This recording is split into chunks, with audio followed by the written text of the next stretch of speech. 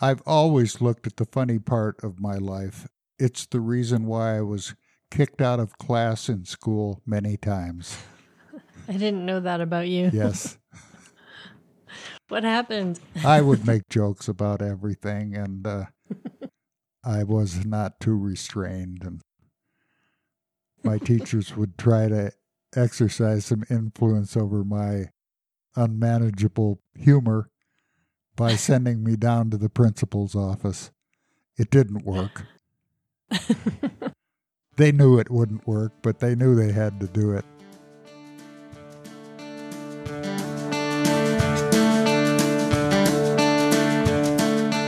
Hello and welcome to Notes from the Bee Yard. You're listening to episode 27 of Stings and Things. Combine countless hours spent observing bees, how they live and work and organize their homes, with hours alone in the bee yard, and you've got a recipe for imaginative thinking. Beekeepers are problem solvers. Beekeeping solutions are creative, and they can range from silly to inspired. My name is Laura Tyler. I'm your producer and host. This is episode 27 of Stings and Things, written by Tom Theobald in 1991 and read by Tom in 2021.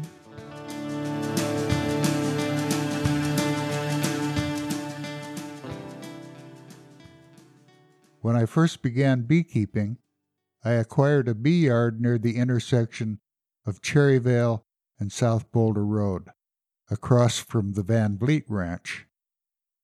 Through a number of ownership changes, I had inherited it from Ted Johnson.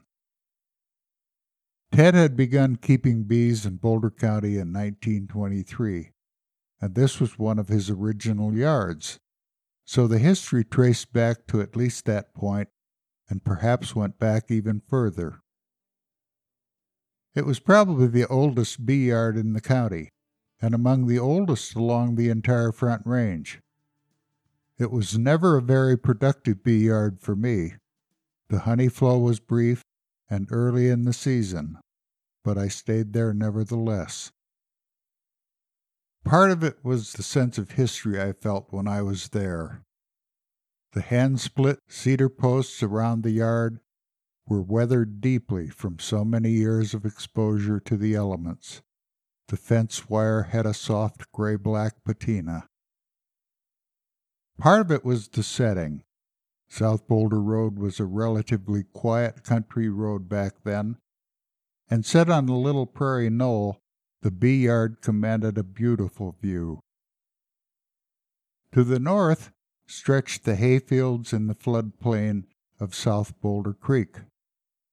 To the south across the road, the stone buildings of the Van Vliet Ranch and more hayfields. Boulder lay hidden beyond the crest of the knoll, and my western backdrop was the Flatirons, looming high and clear in the liquid morning air of spring. And part of it was that it was my only public bee yard. Only 75 feet from the road, I frequently heard the honk of a horn and looked up to see the occupants of a car waving at me as I worked.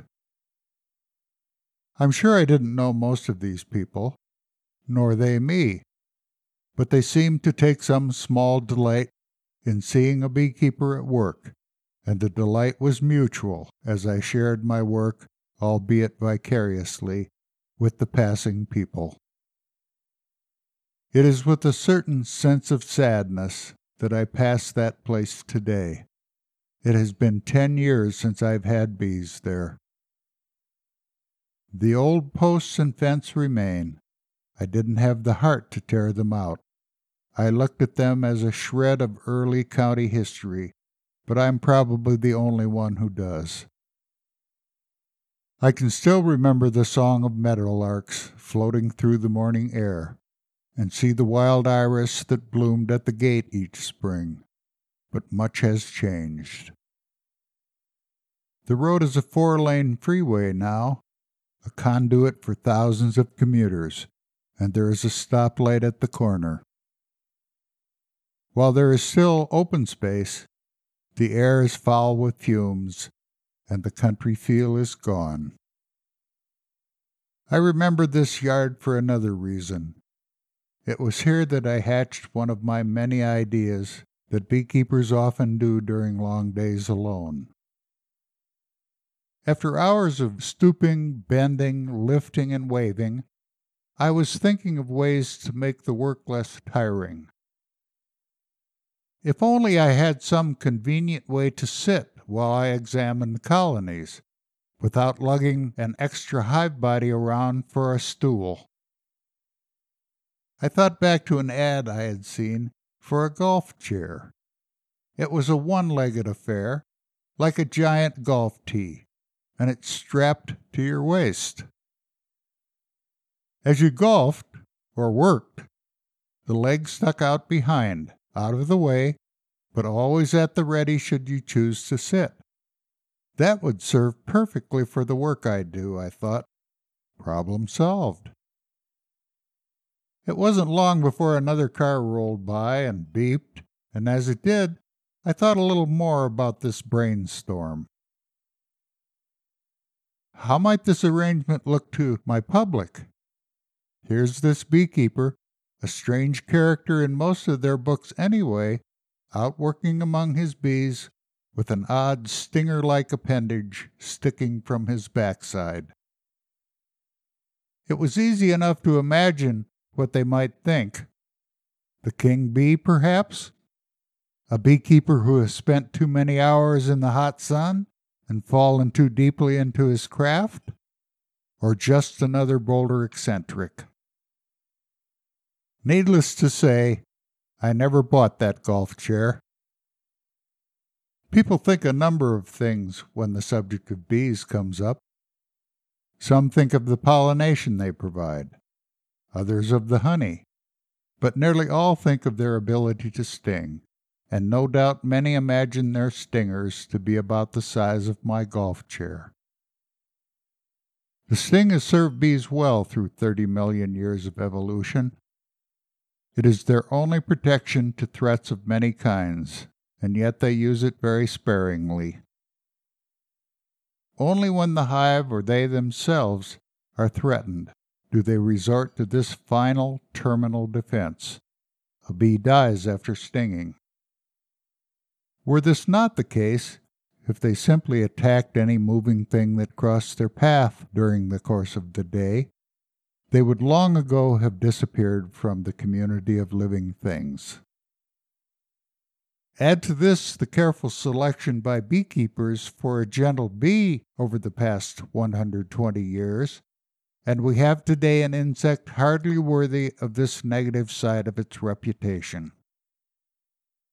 By far the bulk of stings which non-beekeepers receive don't come from honeybees at all, but rather from the large family of wasps, 1,500 varieties in all. There are a number of reasons for this. Wasps are widely distributed and nest in smaller colonies. Thus, there is more potential for encounters by people around nest sites. Many find that open buildings and the eaves of houses are attractive nesting locations. And finally, since wasps have never been selected for gentleness, they tend to be more protective of their nest sites and the area around them. In defense of the wasps, though, they are beneficial insects. They help to keep the exploding insect population of summer in check, and some varieties are raised commercially to control the alfalfa weevil and replace pesticides. It would be rare to find any of them aggressive in the field. I have a good friend who falls in this category. She had a severe reaction to a sting as a child and believes she may be hypersensitive. She spends a great deal of time outdoors and gets very nervous whenever a bee or wasp flies near. And yet, despite my urgings over a number of years, Pam has yet to see an allergist.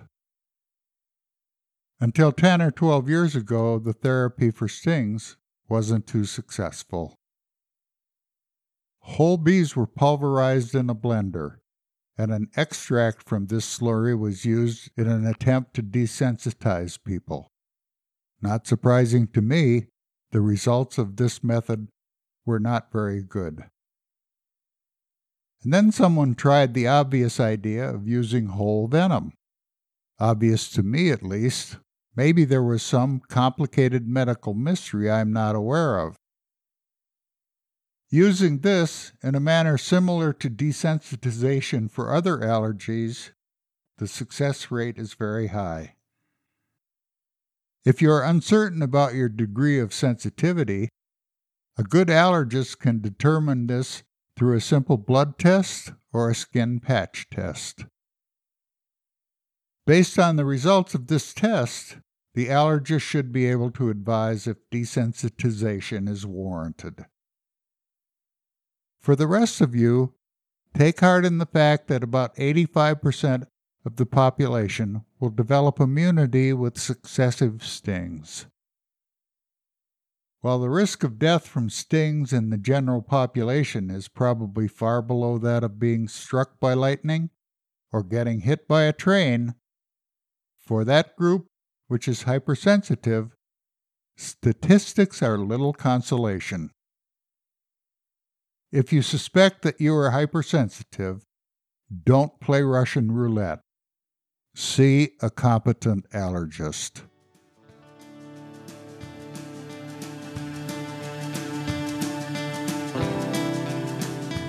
Something that you talk about in the beginning of this piece is a connection that you're feeling with a sense of history, the cedar posts. Yes. I believe that fencing around that bee yard is still there. Really? I haven't been by for several years, but I don't think it's ever been torn out, but I don't think anybody in the county understands its historical significance. Well, tell us about that. What is the historical significance of that piece of land and the fencing? Well, beekeeping goes back all the way to probably to the 1860s. But if that was Ted Johnson's, one of his early yards, that dates that to at least 1923, and he may very well have inherited that bee yard from earlier beekeepers. So I've always had an interest in history, and that's just one of the expressions of my interest. What is interesting to you about history? Because a lot of people are actually not that interested. I just find what came before fascinating, and I'm always looking for the history of places where I am. It's just my nature. I don't know where it came from, but it began at an early age. Do you have a memory of the first time you were interested in history and what came before? I was probably 8 years old, and we had a lady that lived nearby, Miss Godfrey. Miss Godfrey was single. She told me that the house she lived in was one of the first houses built on the lake. It was built by her father. And she drove an old Model T with wooden spoke wheels. And occasionally when I would be out at the road waiting for the school bus to come, Miss Godfrey would come out and get into her Model T to go somewhere. And I have the clear recollection of her going around the road to the left, and I can still remember the put, put, put, put, put of her Model T. I've always been interested in history, and it probably comes from my mother and my grandmother. They were always interested in the family history and the history of things, so that's probably where it began. Mm-hmm. Yeah, this is a really interesting topic. I feel like we're in a time right now with just so much change going on. Yes. I'm having more of a sense than at any other time in my life that things are ephemeral. Mm-hmm. Yeah. And maybe that's more appropriate to some of the things that have gone on in the last 30 years. Mm-hmm. The world is changing very fast. Mm-hmm. If there was one thing that you wanted the local beekeeping community to know and to remember about our history, our beekeeping history here in Boulder County, can you think of what that might be? I would like them to appreciate the role that beekeeping has played not only in the history of Colorado, but in the history of the country. It's more than just an interesting hobby. It's always had an important place in agriculture, in the economy, and in the history of the United States, really. Mm-hmm. It's not a native insect, and we intentionally brought the honeybee across the North Atlantic because it filled very definite needs for us. It pollinated many of the old world plants that we were bringing over. Probably one of the major reasons was that it provided beeswax for candles and many other applications, but candles were the lighting technology of the time, and I think the fact that beeswax occupied such an important role in our lives, that's one of the reasons why the bees were brought over. Mm-hmm. There's something that you say in here where you're talking about one of these ideas hatched, one of these many ideas that beekeepers often have during these long days alone. Yes. Yeah, there is an inventiveness, kind of an ingenuity that seems to come with beekeeping. Well, if you have an imaginative mind and what you're doing is pretty much well known, you know what you're doing with the bees, you don't have to concentrate too hard on what you're doing. You have to be observant. But if you have an inventive mind, hours in the bee yard alone is a fertile environment for all kinds of things, like the chair. So there's another piece here where you talk about the beekeeper as a strange character, outworking the bees. Well, I do think beekeepers are out there on the edge, but it's really a very basic for anyone who's a naturalist or an outdoor person. It's such a wonderful, rewarding insight into the workings of a very complicated superorganism. So it captures your curiosity very quickly. And yet I think most people are not captured. They're escapees from beekeeping. Well, what do you mean by out on the edge? Well, how many beekeepers do we have in a population of 330 million people? I don't know. You're talking to someone who knows a lot of beekeepers, so it seems like everyone sometimes. I think if you added them all up, though, you would find that it was a small fraction of the population. Yeah.